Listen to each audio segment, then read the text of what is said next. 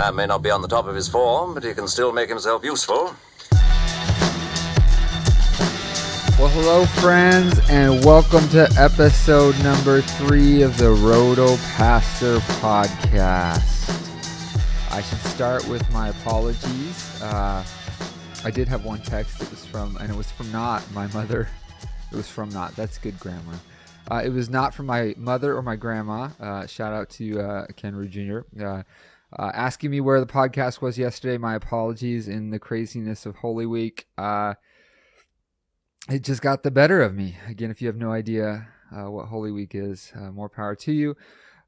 You probably have more fun on the weekend. So, but here we are. We made it Thursday, episode number 3. And I'm going to try, no promises. I will try to record one tomorrow morning. We shall see. It's Good Friday. Who knows? So, but wanted to get this out and have some conversation about baseball with you. Hope your week's been going well and you're having lots of fun. Hope you're getting to watch some baseball. This is confession. I've done a fair amount of research, done some looking up, taking some notes, looking at box scores, which is fun and therapeutic at the end of the day. But I have yet, we're a week into baseball, and I have yet to sit down on a couch and watch an entire game. Kind of because everything going on with Holy Week, and we're restoring some wood floors in our church. But my goal, I don't know that it's going to happen on Easter. It would be awesome if it did, Sunday afternoon. But my goal is certainly going into next week, Monday, Tuesday, to be able to just sit down. No laptop, no phone in hand, just watch a baseball game on the couch. It sounds glorious. So hope you're getting to do that and having a ton of fun early in the baseball season. But let's, for now, begin the top 10 things I've noticed over the last 3 days. And this is really dating back, so this will be Monday, Tuesday, and Wednesday of this week. Number 10, and this is the only one going back to Monday. Most of these... Let me look. Most of these I think are most of these are actually yesterday, so Wednesday. But we have 1 from Monday and then 3 from Tuesday. But number 10, it's a guy I picked up on Fab last night. Nick Martinez, pitcher of the San Diego Padres. I forgot to look when he signed. I think you can fact check me. I think he signed after the lockout. Nick Martinez, who did he pitch for? I believe didn't Nick Martinez pitch for the Texas Rangers back in the day? So he's one of those kind of like Nicholas, and there's a couple others that have had some early kind of run in the major leagues and then went and played overseas and then came back. And there's questions about whether did they learn some things? And so 1 start in, so far so good for Nick Martinez. He did pitch for the Texas Rangers. 5 innings pitched, 1 earned run, 5 hits, 6 Ks, 13 whiffs. It's interesting. We're still early, so pitchers are seemingly being maxed out in the 70s and 80s. It wasn't Kershaw, who I didn't even mention. I don't even have Kershaw in the top 10. Kershaw was pulled after 7 innings of a perfect game. Well, there you go. I just inserted Kershaw. But Nick Martinez looked good. There was a little bit of trouble in the 2nd inning, but seemed to settle down. And again, he was going up against the Giants, who are kind of sneaky good, and he was throwing them all. He had his curveballs, changeups, cutter, fastball, and it just looks interesting. I mean, this is one of those where in years past I would have just kind of, I think I would have just ignored it and thought, no, this can't be real. It's 1 start, and who knows? It may be. But it's also, if you're in Fab runs and he's not picked up yet, if you take that approach, you might miss out on a thing. And so I think Nick Martinez has a chance to be a thing. I bid out of $1,000 of Fab. I bid $73 last night in a league and got him. Probably is too much, but we'll see. So Nick Martinez, number 10. Number 9, a guy I am a fan of, although coming into the season, I was clearly thinking about giving up on. Jesus Luzardo looked really, really, really good in his season opener with the Marlins. 5 innings pitched, 2 hits, 1 earned run, 12 strikeouts, and the Marlins are they becoming one of those teams where if a Marlins pitcher comes up, you just got to pick them up? maybe like you think about the Guardians, Dodgers, Tampa Bay kind of is that way for me with pitchers and players really in general. But Jesus Luzardo looks good.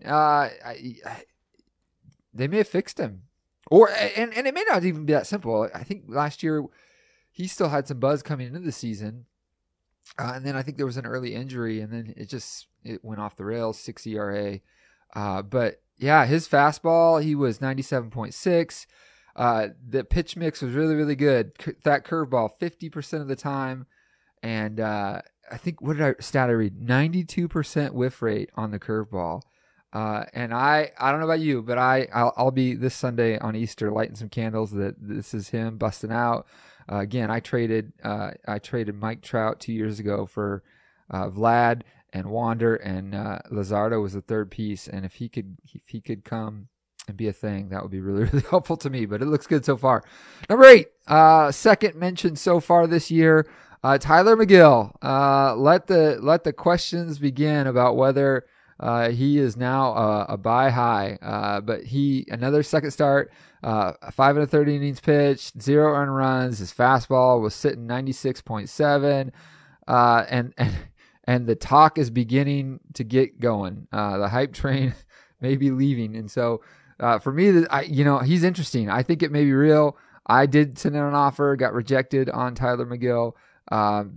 If I was an owner, I don't have him anywhere. I wonder if I would think about selling off high if I got a good offer. I might do that.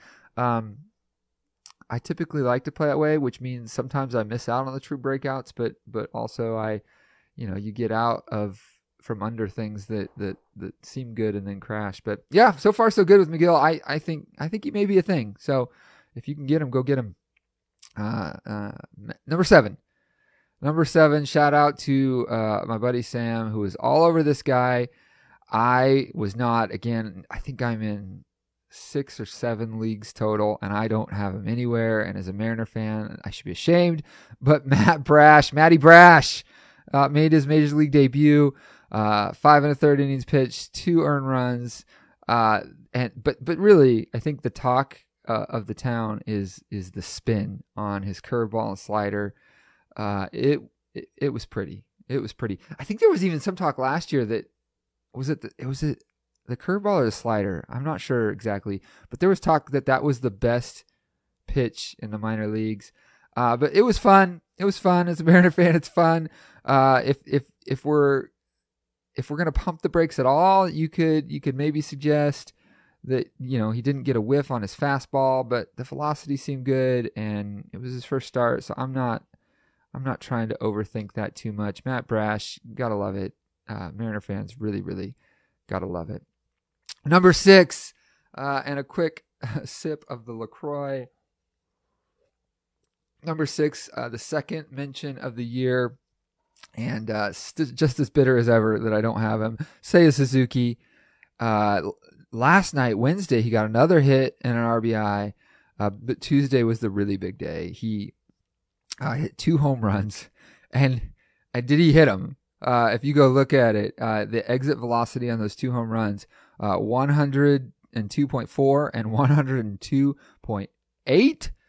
Seiya Suzuki's been lifting some weights, and they were like almost, in terms of distance, they were almost identical. One was 397 feet, and the other was outdone. It was 398 feet, and the Cubs looked like they got a dude. And a dude that's good. They may have done one of those things. I'm a big Portland Trailblazer fan, and so this year has been interesting that they just really in one year tore it down, and they're gearing back up for this quick flip to see if they can turn it around quickly instead of doing a 3 or 4 year rebuild. Who knows?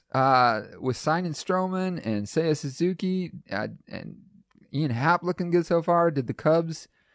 They may have just done a quick tear it down and build it right back up. So they're kind of interesting. Number 5, and I specifically want to call out my friend Sam. This is your second mention on the podcast. You better listen to this and earn points for that or something. But my friend Sam, who is a writer and does some podcasting for the Dynasty Guru, that he recorded a podcast in the preseason about player number 5 and called him a bust in the first base rankings. Number 5, is my guy, Anthony freaking Rizzo. Anthony Rizzo. Last night, he was 2 for 4, had a home run, scored a run, obviously an RBI, also had a walk. So far in the season, hitting 300 with 3 home runs. He signed back with the Yankees. That's a beautiful home stadium for him to play in with his swing. And I think, I was saying, again, this is where I should have been podcasting or writing prior to this year, because no one can fact check this. So I'll just claim it. And who cares? You'll have to trust me, because this is the Roto Passer podcast. But I was saying this offseason that Rizzo just reminded me of Goldschmidt. If you remember a couple years ago, Goldschmidt had a little bit of a down. I forget how long, but people were wondering if the writing was on the wall that he was coming into the twilight years of his career, and then he had this resurgence, and I wondered if the same is true for Rizzo. Not that I think he's going to be a first rounder or even a second rounder again, but I think Rizzo has real value at first base. Number 4. On the lower end of names, like, I don't want to say no name, but a prospect I dropped actually in a dynasty league that rosters 25 minor leaguers per team, is Owen Miller. And he's with the Guardians. I'm trying to remember where he was drafted. I think he was drafted, I want to say it was a first or second round. I probably should have looked that up. But he didn't have a lot of hype coming into the season. And so as I checked all the rankings and did the research, I just thought he wasn't a thing. And I think he even had some time last year. Didn't really look great. But yesterday, he was 3 for 5. He hit 2 home runs, 2 runs, 2 ribbies. And so in the season, he's hitting 524 with a 545 OBP. Now, the caution, again, and this is all early, so we're throwing out stats that may mean nothing. What are we, 5-6 games in? His BABIP is 529. So how much of all that is him getting lucky? Who knows? But for now, he seems to have supplanted Bobby Bradley. He's playing for Bobby Bradley, and I missed out on him in the Fab run yesterday, and he may be a thing. I remember, who was it last year? There was a Dodger guy last year that I picked up early and flipped, and I'm totally forgetting the name. He's back in the minors this year, so I'll just move on. So is Owen Miller a thing, or is this a hot streak, and maybe you flip him, and this is the kind of guy you picked up off the waiver wire for $1, and now you go flip him for a second round first year player draft pick or something like that. Who knows? I'd probably let him run if I'm competing until he's not a thing, and see what happens. Number 3, Brian Hayes, 4 for 4, had a double yesterday, and I think really the big story here is the wrist seems to be okay. There was some worry after signing that extension that then he got injured right away, but it's good to see him back in the lineup. And 4 for 4, exit velocity was in the red. We like that, and it's looking fairly good. So the Pirates are interesting. They're not going to be good this year, but they're assembling some talent, some players that make it kind of fun to watch. I'm waiting for my boy Ronzi Contreras. They're stretching him out. I'm interested to see him as well, among others. Number two, trying to move quick because it's Holy Week. We got things to do. Cody Bellinger. 2 for 4 last night with a home run and a double. Don't just write him off yet. Maybe. Who knows? I mean, he's now sitting with an 808 OPS. I think he entered the day he was in the 400s. So I don't know. It's early. Overreaction. One day can take you from the 400s to the 800s. It's Cody Bellinger. Maybe he's a thing. Maybe not. Who knows? It's early. He's number 2. Number 1, I didn't even have this guy on the list. This is almost as bad as forgetting Kershaw, but my guy, Vladdy Daddy. Ken, if you're listening, I so wish when people still were down on him, I wish I'd come hard after him in a trade, and I'm still mad that you'll have to text me when you listen to this. I forget what you got him for in the home league, but it's a shame. Yeah, Vladdy Daddy, he's incredible. Yesterday, 4 for 4, 3 home runs, 4 runs batted in. The first 2 home runs came against Garrett Cole, which, I mean, that's an ace. So he's taking him deep. And it's just fun. Vlad's home runs are ones I would recommend. Go look them up. I mean, they're just fun to watch. And the second one, especially if you go look it up, there was a little spring in his step as he's rounding second. I'm pretty sure, I watched it like 3 times. I'm pretty sure he kind of shushes the crowd, the New York crowd who's booing him. And that's just fun. That is just fun. I love it. He's young. He's entering in. Well, he's just really good. Prime. And he is having fun with it. And we are here for it. We're here to enjoy it. So that's your top 10. Again, this is where I got to get used to doing this every day because there's so many people that should be mentioned, i.e. Clayton Kershaw.